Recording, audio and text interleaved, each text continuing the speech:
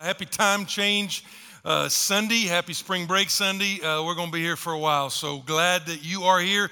Let me also welcome a couple folks from watching online. We got folks here from watching online from New York, Ohio, Oregon, Tennessee, Illinois, Missouri, and a special shout out to Bob and Sharon in Maple Grove, Minnesota. All right, so Bob and Sharon, we're winding down here in the 828 because it was cold, so you're tougher than we are, all right? We love you. Thanks for tuning in. And also, if you're part of the Biltmore Church family, here's one of the things about a year ago, actually go back 2 years, the week of COVID. All right, so the Monday night, right behind over here, we met with about 30 leaders over at Brevard Community Church.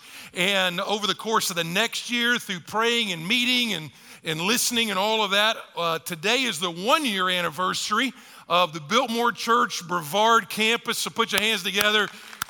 Man, God's done a great work in Transylvania County. All right, so grateful for Tyler Luttrell. He's campus pastor, his wife Shalom, and the brand new parents. A lot of great stuff. If you are in Transylvania County, got a church for you. So here's kind of what I want to ask you, and this is a participatory question. Raise your hand if you would, if you have ever seen the movie The Princess Bride. Just put your hands up loud and proud. All right, very good. All right, if not, you got an assignment sometime this week. It's actually a safe PG movie, The Princess Bride. Princess Bride behind Denzel Washington movies and I Am Legend. Princess Bride is one of the better movies of all time. And reason it's really, really good is because it's one of the most quotable movies of all time, correct?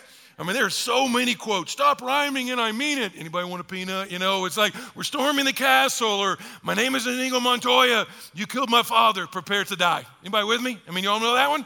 It's a lot of them. So there's one line in there, though, that probably went unnoticed for you.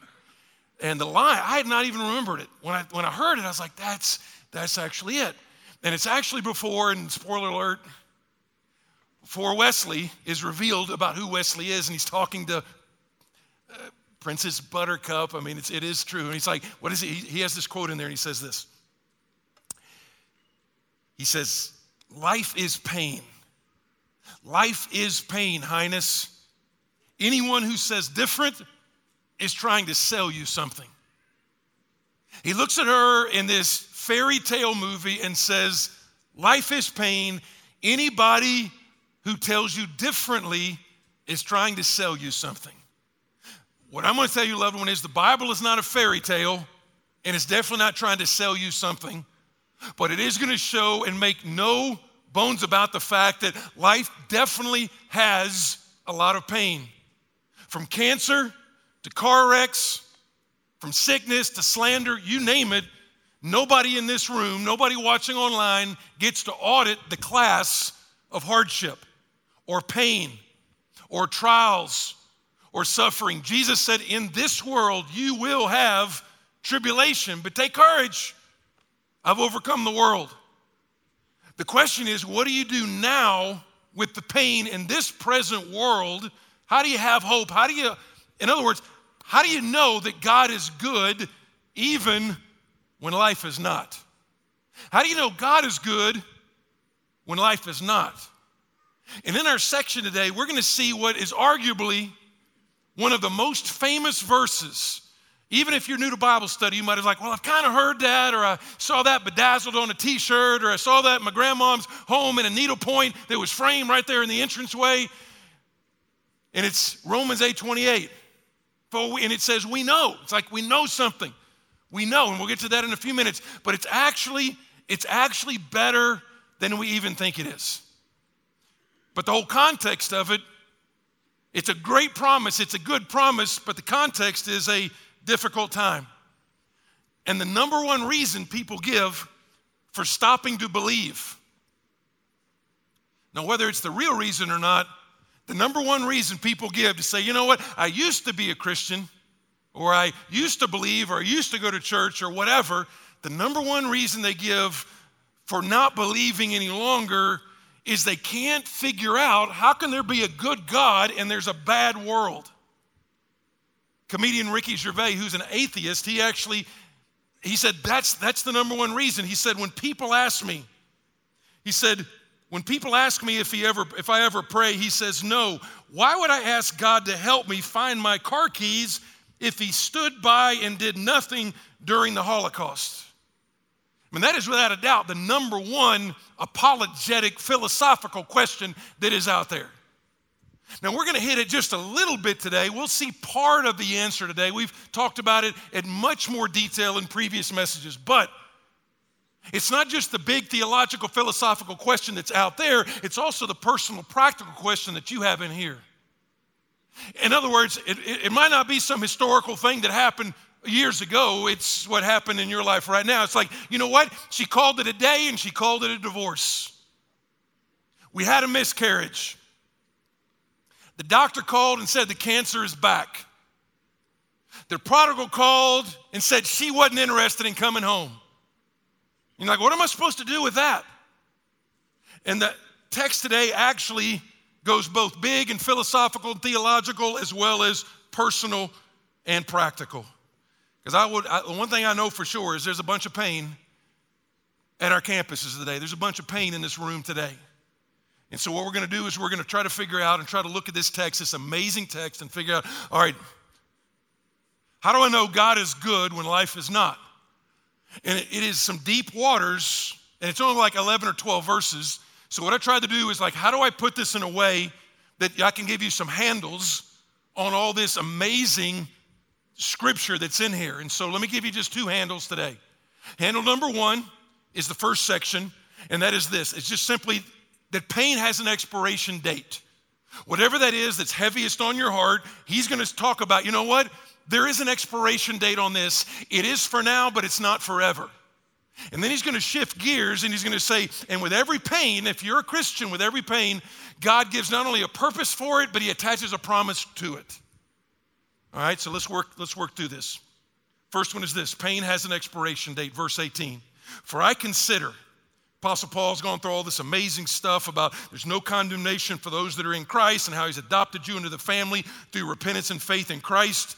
And then he gets to verse 18 and he says, for I consider that the sufferings of this present time are not worth comparing with the glory that is to be revealed to us. We got a present hurt, but he said we got something in the future that is not even worth comparing with the pain we're going through right now. In other words, Paul does not have an overrealized eschatology. He's like, he understands that he does not live in heaven and you don't live in heaven right now. Generally speaking, to kind of give you some categories, when you see pain and suffering in the Bible and it's all over it, both by example and admonition, you probably can put it down into about three general, basic, large group categories, just to kind of give you a grid. First one would be like, we can call it consequential suffering. Consequential suffering is suffering that I'm going through that are consequences of the actions that I've taken. It's not the devil, it's not even the broken world. It's basically, I made some dumb decisions and those dumb decisions are coming back. And Galatians 6 says, you know what you sow, you will also reap.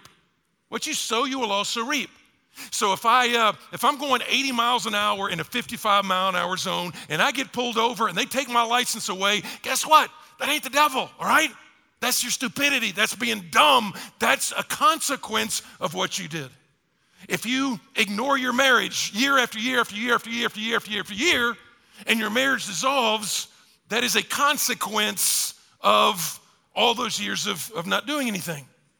If you buy stuff you cannot afford year after year after year, and you max out the master charge and all this kind of stuff, and you're having to pay 18% interest and all this kind of stuff, that is a consequence of action. So that's kind of part of it. It's part of it. A second category is not just consequential suffering, but it's also, let's just call it Christian suffering. Christian suffering in the Bible is suffering that you would not have had to go through if you were not a follower of Jesus.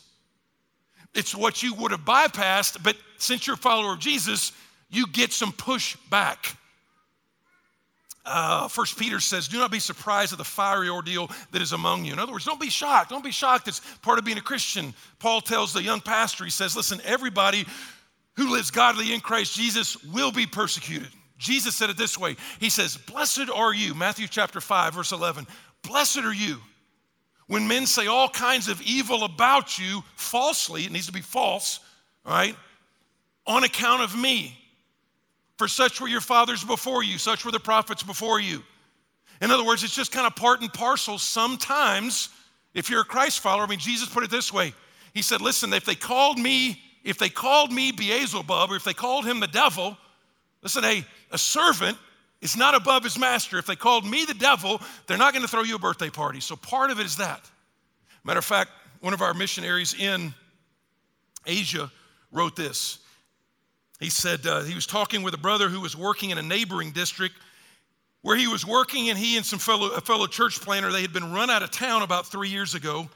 They had started 4 churches, but some radical Hindu guys had followed them and began to beat them with sticks, and then got the police involved, and they paraded them around the village while beating them with sticks.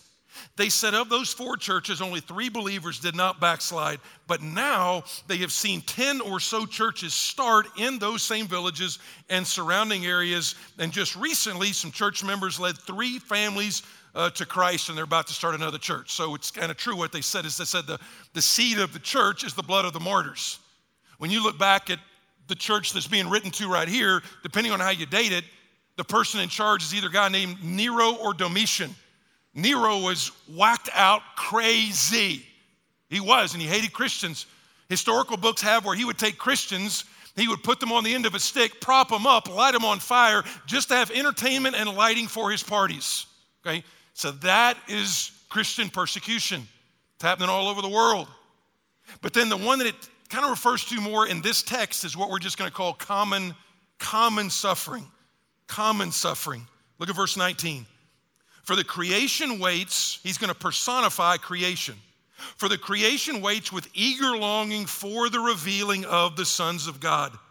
For the creation was subjected to futility, not willingly, but because of him who subjected it, in hope that the creation itself will be set free from its bondage to corruption and obtain the freedom of the glory of the children of God. So you're like, man, what is he talking about there?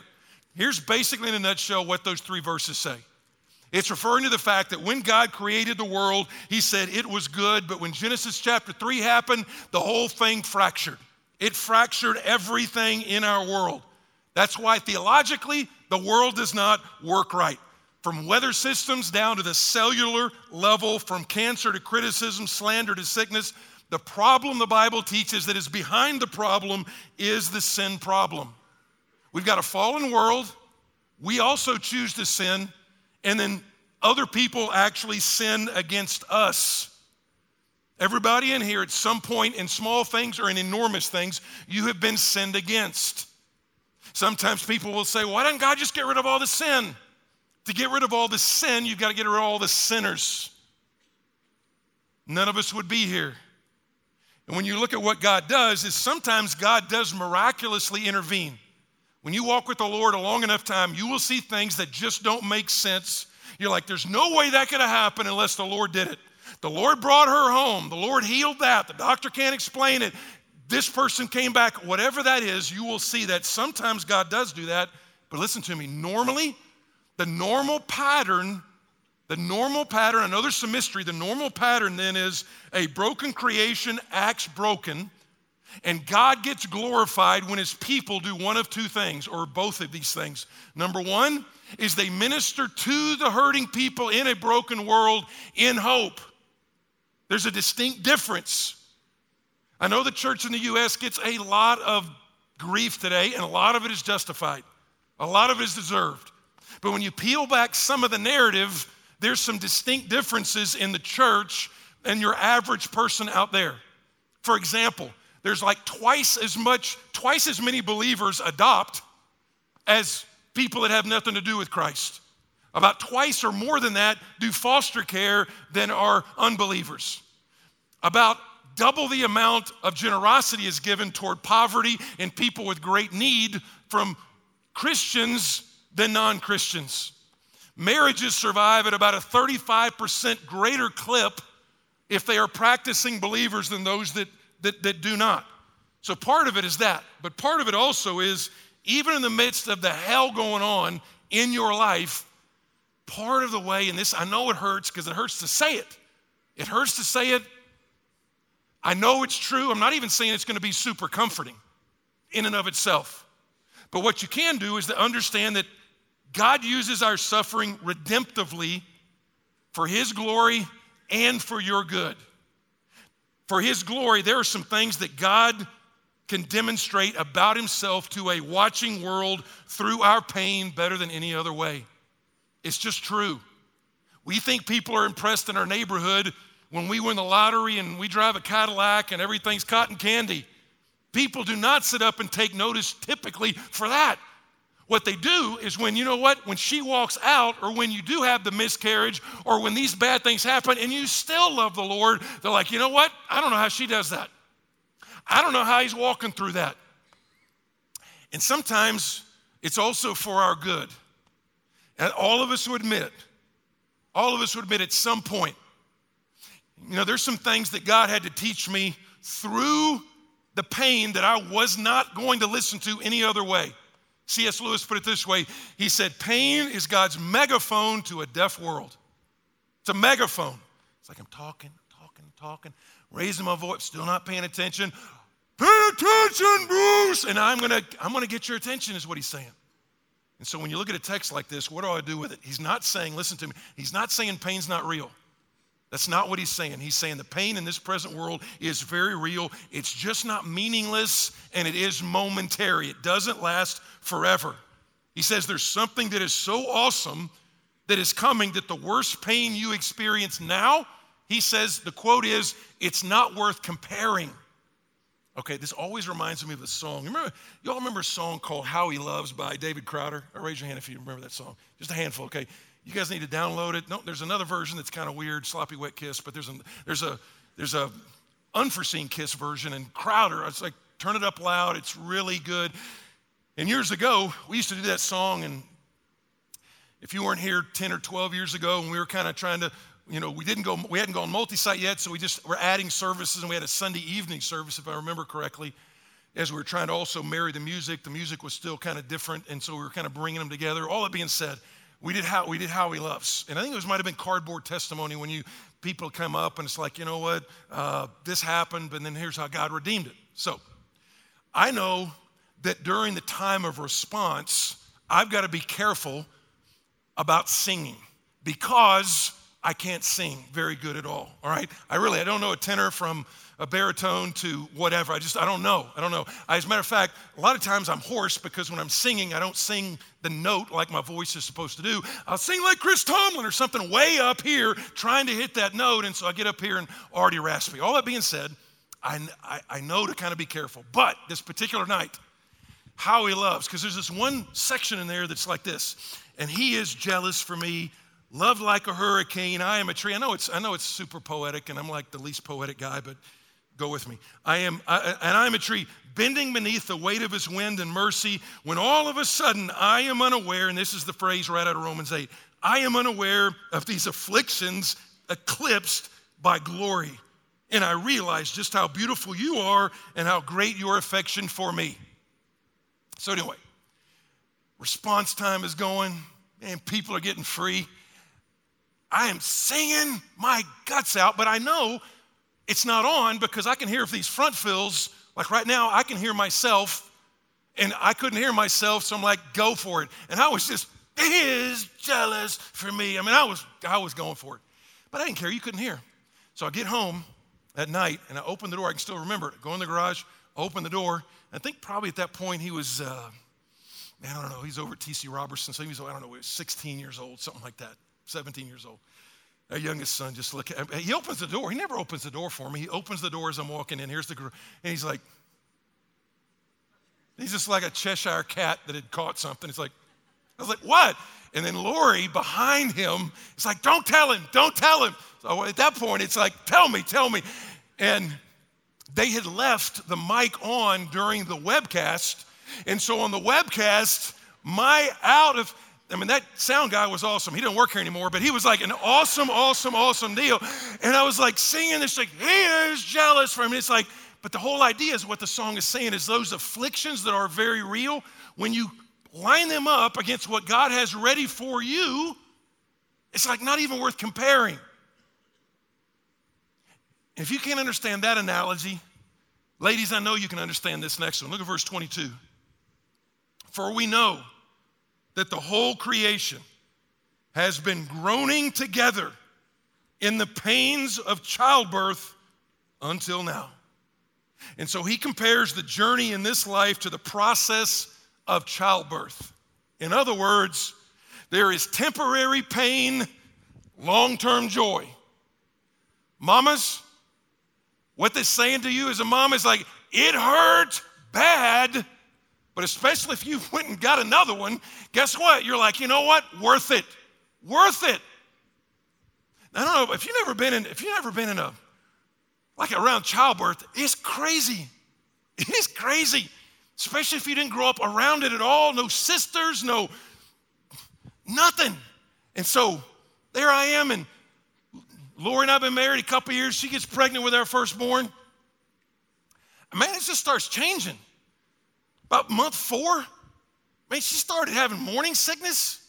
And there's some stuff that came out of her mouth I've never seen in the history of the world before. I'm like, wow, that's not words. I'm talking about projectiles. I'm like, she was going down Fort Worth Expressway one time in that little Dodge Omni, and she couldn't get off because nobody would let her off to exit because she was getting sick. And it's like, whoom, all over the dash. She's like, baby, you got to come and pick me up. And I hosed that thing out at the car wash, that whole thing. I just like, I was like, that thing smelled for months. And then you get those contractions. I know for a long time I used to call them Briggs and Stratton. I got those Briggs and Stratton. It's Braxton Hicks, all right? It's not Briggs and Stratton, it's Braxton Hicks. But a contraction is like a fake, it's a real pain, but it's not time to have a baby yet. I was like, man, that is incredibly intense. And then it really happens. And the contractions start and the water breaks and man, everything is going. If you've never been around it, it's unbelievable. And then you get to the hospital and there's this deal, I think in the Hebrew it's called epidural, and they give you an epidural and it's like she needs one too. Just kidding. It's like, but you know, and they get this epidural and then the actual, I mean, my wife is 5'5". Tyler weighed almost 9 pounds. 9 pounds. Brother was a big baby. And when they come in, I mean, think about it. I know, I've never seen babies except the nice little ones that have been cleaned off and always, what a cute little baby. Man, but those people come in there in that NASCAR outfit. I mean, they got like a shield on and they got the uniforms on and just, I mean, it's like on and then that baby comes out. And I'm just gonna tell you, man, brand new babies, crazy looking, got stuff all over them and they're putting that little thing to get the snot out and, you know, sucking their nose. And it's like, man, and Tyler, don't tell him this, but man, brother looked like E.T. is what he looked like. He did. His head was like a cone because they had to like anyway, you don't want to know, but I'm just saying all that happened. And then, I mean, it is. And then they're like, but then they hand them to you. They clean him off and they hand him to you, and then Lori held him. And all that pain, I'm talking about like instantaneous, an hour before. Ah! It's like the love toward this baby. And then she's like, and it's like firstborn. Same thing with the second one. You're like, I don't know if I can love anything more than this. And then they're like, then it's time to go. They're not going to send you home with this baby. It's like, are you going to come with us? Because I don't even know how to put a car seat in. So you got to help us. But you're sitting there, but then you go home and you're like, I can't love anything more than this. You're like, well, you're supposed to love your wife more. Yeah, but it's different. I mean, it's like your baby. It's like I'm holding, it's like unbelievable. My question would be this. What if you knew that God looked at you like that? Would it make a difference if in spite of the pain, in spite of the agony, you know what? God looks at me just like that. God loves me. He's not backing away from me. He's actually holding me in this time. Would that not make a difference? Because the Bible says, you know what? Mourning is for now. Joy will come in the what? In the morning. I mean, he just goes on this. Verse 23, and not only the creation, but we ourselves who have the first fruits of the Spirit. First fruits are like the first in a long line of other stuff. Like when he says bring the first fruits to God, it's like bring the first part of your income, but there's like a whole bunch left. And here he's saying the first fruits of the Spirit. It's like God gave you some on the front end. Love and joy and peace and patience and kindness and goodness and faithfulness and gentleness and self-control. He's like, you think that's a lot? You think that kind of love that you're experiencing is a lot, that kind of joy, that kind of peace, that's just like a taster. You got a lot more where that comes from. He says, but we groan inwardly, that's pain, as we wait eagerly for adoption as sons, the redemption of our bodies. Now, let me just do two of those. Some of you are like, wait a minute, I was here last week. And Bruce, you told us that we were adopted as sons and daughters, that when we placed our faith in Christ, we are adopted immediately. Nobody can take us away from God and all that kind of great stuff. And here it says we're waiting to be adopted as sons. And what you're going to see in the Bible is just a whole lot of already and not yet. Already, it's done, but it's not totally finished. Your adoption is complete. Justification, that this has happened. It cannot change if you're in Christ. But there's still some stuff that's left. And he actually gives us an example. It says physically, he says what? The redemption of our bodies. The redemption of our bodies. There's a physical redemption coming, and our bodies literally groan for it. Now, if you're in your 20s, this verse is like, whatever. That's because you're still flexible and you get out of bed with no Advil and you just like feel awesome. I'm gonna go bike 10 miles or whatever. That's why we hate you, all right? But the rest of us, once you hit like your 40s, when it says your body groans inwardly, that's actually a physical deal. It's like, man, stuff is just like falling apart and I hurt for no reason. I don't even have to work out to start hurting. He's like, you know what, guess what? There's going to be a time where you not only get to go back to where you were as a 20-year-old, it's even better. You're like, what does that even look like? That's a different sermon, but if you want a prototype, look at Jesus' resurrection. All right, look at that. And you and I can kind of dream and think about that, and I'm pretty sure in heaven God has rewired things so if you eat cauliflower, you get fat, and if you eat ice cream, you get skinny. I'm just saying that's kind of the way that deal works. All right, that's going to be good. It's going to be good. Because here's the way he says, for in this hope we were saved. Now, hope is what that is seen. That's not even hope. For who hopes in what he sees? But if we hope for what we do not see, we wait for it in patience. So here's what that means. When you think about all this stuff, this is not pie in the sky. This is not, man, I hope my Red Raiders make a big run in March Madness. Kind of like I hope it happens, but I'm not sure it's going to happen. The Bible word for hope is the idea, I know it's going to happen. It is going to happen. I just don't know when it's going to happen, but knowing that it is on the horizon, I'm going to orient my life in such a way that it surrounds and reflects the fact that I know God's going to get this done. And so one of them is like, it has an expiration date. And the other one is God has a purpose and a promise. Look at verse 26. Likewise, in the same way, the Spirit helps us in our weakness. Think pain, think difficulty, think trial. For we do not know what to pray for as we ought. But the Spirit himself intercedes with us, for us, with groanings too deep for words. Verse 27, and he who searches hearts knows what is the mind of the Spirit, because the Spirit intercedes. It's unbelievable. The Spirit intercedes for the saints. And again, saints, if you're Episcopal or Catholic or whatever the deal is, saint in the Bible is just a Christian, all right? It's not a ladder that you walk up. It's actually what Jesus has done, all right? Jesus went up the ladder. Jesus performed. It's based on Jesus' performance. All right, a saint is the idea of, you know what, this person has come to faith in Christ and Jesus' righteousness has been put to their account. That's what a saint is. Because the Spirit intercedes for the saints according to the will of God. Now, by the way, this puts a whole different view of last week when you're talking about, we cry out, Abba, Father. This is not like sitting on your dad's lap like, oh, it's so great and warm and fuzzy and snuggy. That's not what it is. That whole cry out is like, God, help me. She left after 20 years of marriage. I don't even know what to say. God, I wasn't supposed to get cancer at 46. That's what that says.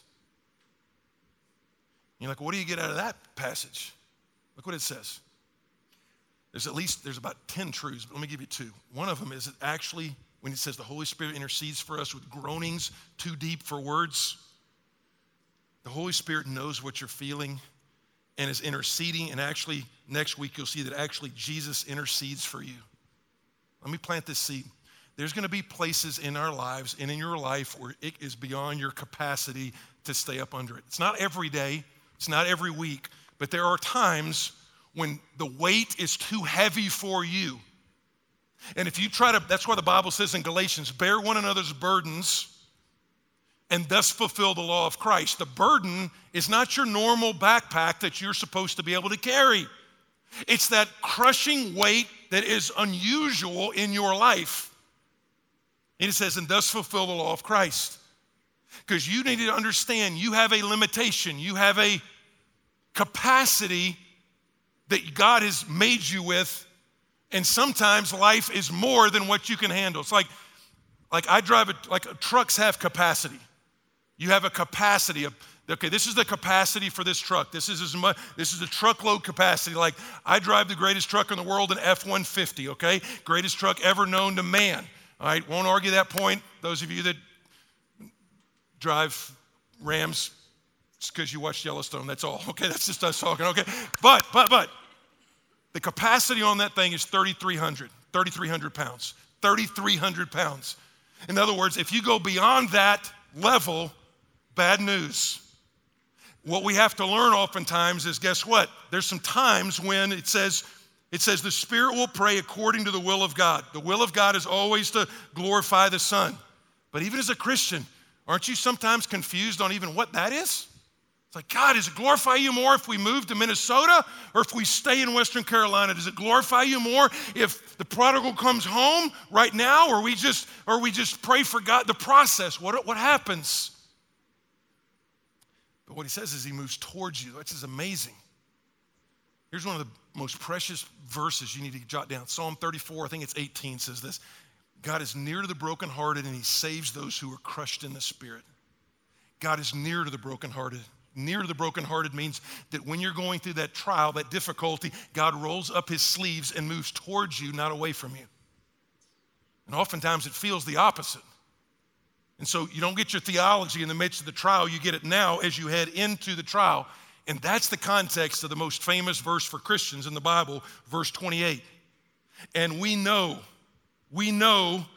that for those who love God, let's just stop there. For those who love God, it's not talking about, hey, I'm having a good love God day. It's talking about a Christian. You're a Christ follower. If there's been a time when you turn from your sin and turn to Christ, been adopted into God's family, it's like you love God. You love God. Not perfectly, but increasingly. And so this promise that we're about to look at, you got to understand this is either good news or bad news.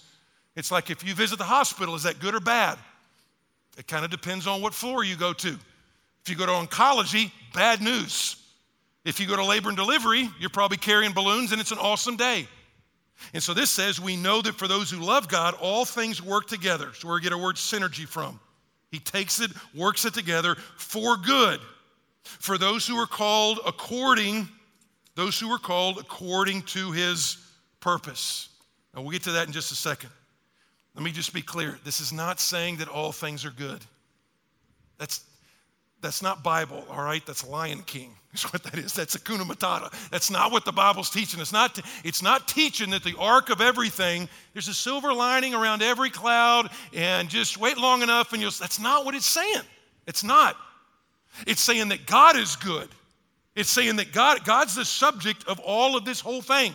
God will work it together for good, that God is so sovereign, he can take what is bad and sorry and wicked, and in the end result, what he'll do is he'll use it for the glory of God and for your good.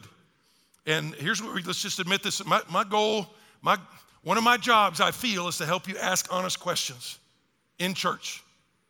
Just ask honest questions. Because sometimes people will say, you need to recognize that sometimes you see that reason here and sometimes you don't. Sometimes you can see it, and that's amazing. I mean, you see something tragic happen. I mean, you just name it. I was passed over for a promotion, and it hurt me so bad, and it threw me into a spiral, but I look back, and 5 years down the road, I could see that I was going down the wrong road with the wrong crowd, and if I'd have gotten that promotion, I would have lost my family, and man, we're doing so well, and you can see it, and that's great when you can see it. I had a guy one time, and he was cheating on his wife, and he got in a car wreck, and he almost died, and he came into my office, and he threw the pictures of the car down that was totaled, and yet he survived. He's like, God used this to get my attention. I'm like, yeah, he did. Yeah, he did. He's like, disciple me. Would you disciple me? So there's great stories where It's not saying the car wreck is good. What he's saying is that God can take that and actually turn it around in such a way as God gets the glory and it actually is good for you. So we got to spend a couple minutes on these verses, but understand the big picture. Here's the one that people freak out on these verses. Let me explain them and then we'll bring it back to what the text is about, what the context is about. Verse 29 and 30. For those whom he foreknew, remember, 4 is coming right after verse 28. He's like, listen, Christian, you love God, God is going to take this thing and work it out. Why? What would be an illustration of that? For those whom he foreknew, he also predestined. Don't freak out, we'll come back to that. To be conformed to the image of his son. Just a real quick observation. What is the predestination pointing toward? For the Christian to be conformed to the image of his son. I want you to look like Jesus. I want you to love like Jesus. I want you to love what he loved, hate what he hates. In order that he might be the firstborn among many brothers. And those whom he predestined, he also called. This is called the chain of salvation. And those whom he predestined, he also called. And those whom he called, he also justified. And the he in there, it's all about what God did. And those whom he justified, he also glorified. All right, 3 or 4 or 5 minutes. Again, you got plenty of coffee. Let's have a little theological discussion here. The context of this is not to start an argument. Paul's not trying to start an argument about Calvinism or Arminianism. That's not what he's doing. The context, obviously, is what God is doing in the midst of trials and suffering. Realize this is a difficult doctrine. There's people a lot smarter than us that believe the Bible, and the tension is basically this. If you're new to this deal, here's the tension you see in the Bible. And there's a very small number of truths in the Bible that are very hard to reconcile that are both taught, and you're like, man, what do I do with that? What do I do with that? And there's a very small number of those. And I think it's Deuteronomy 29 says what? The secret things belong to the Lord. They're called mysteries. There's like a handful that you're like, I can't figure that out. This would be one of them. So here's what typically happens, is you've got a tension between the sovereignty of Almighty God, which is 100% true, and then you've also got the free will of man, or the choice of man. So here's what typically happens, and then let me give you an example, and let me try to at least give you biblical wisdom, and some of you are like, well, that's not enough, and you'll write me a letter, and I'll send you the same thing. So just understand this. Because the people on one side bring their 10 verses out, the people on the other side, they bring their 10 verses out, and they try to pit them together against one another. And I would say what Spurgeon actually said, those are not enemies, they're friends. The free will of man and the sovereignty of Almighty God in the whole salvation process. So here's an example. What I mean by this is Jesus stands on a grassy hill in Galilee and says, come to me, all who are weary and heavy laden, and I will give you rest, Matthew 11. A couple of times Jesus also stands out, calls out to massive crowds, and he would say, whosoever will may come. Whosoever will may come.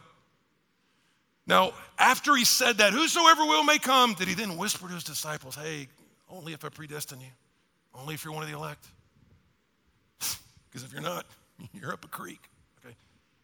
I don't think so. I think what he said is whosoever will may come. On the other hand, some of you are like, well, wait a minute, over in Ephesians chapter 1, it says that God chose you before the foundation of the world. You're like, which one's true? And I would say both are true. Both are true. You're like, can you explain that more? I can't, not really. Here's what I would simply say. Don't allow somebody to intimidate you into thinking they have a higher view of God simply because they focus on certain portions of Scripture at the expense of others. Above all, do not get caught up in subscribing to a theological system that has to put scaffolding around the Bible and then puts God in a box. There are some things that God has not fully explained. There are tensions between some truths that he has shown us. You're like, well, can you explain it more? I can't explain it a whole lot more. Here's what I would say to this. The context of this is both suffering that has an expiration date. God has a promise that he's leaning in while you're going through this. And the basic gist of 29 and 30 is, listen, what God started, God is going to complete. What God started in your life, he's not fumbled the ball. He's not gone on vacation. He's not asleep at the wheel.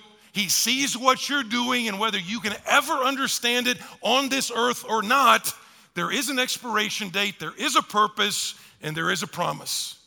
You're like, well, how do you know? How do you know? I would say this, because two verses later,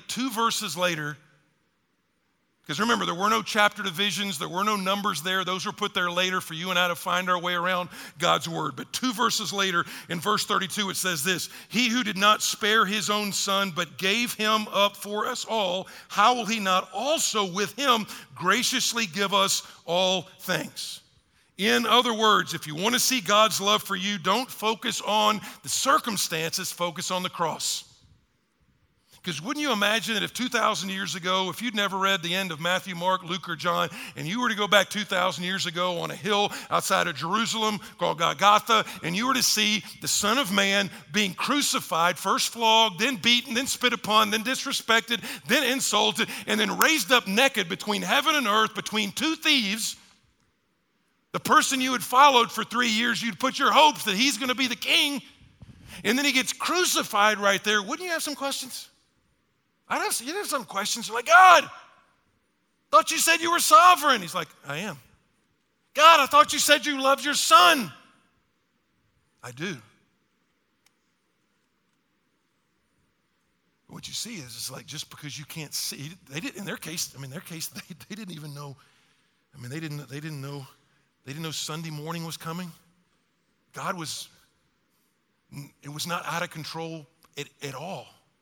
It was under God's complete control, and what he's trying to show them is, listen, in suffering, you can feel like you are barely holding on. Just be assured that he is holding on to you, and what God started, God will finish. And so here's my question to you is this. If Jesus appeared to you in your trial, in your difficulty, whatever that pain is that you have, or maybe even it's pain for somebody else. But if Jesus were to appear to you and look at you and say, listen to me, this is going to turn out for the glory of God. You can't see it now, but it's going to turn out for the glory of God. In the meantime, I am with you in this trial. I love you like you won't believe. As a matter of fact, I am praying for you every day. If you could hear me, I am just interceding on your behalf. And the third person of the Trinity, the Holy Spirit, they're interceding on your behalf as well. And I put some brothers and sisters around you so they can come up there, because your burden sometimes gets too heavy, and that time is now. And all you got to do is cry out to God. And even if your prayer is a dumb prayer, guess what? I'm going to rearrange that prayer so that prayer is perfectly delivered up to God. Would that make a difference? Yeah, it would make a difference. It'd make all the difference. And so at the start of the service, what do we sing? You might not have been here. You might have been getting coffee in the lobby and come in late. But it's a song we've sung before. It's like, the battle belongs to the Lord. The battle belongs to the Lord. The battle belongs to the Lord. And it's like, I'm on my knees. My hands are lifted high. You know what that is? That's a picture of both submission and dependence. Submission, I'm on my knees. You are submitting. God, whatever you want. But it's also humility. God, I need some help. Hold me. That's what that is.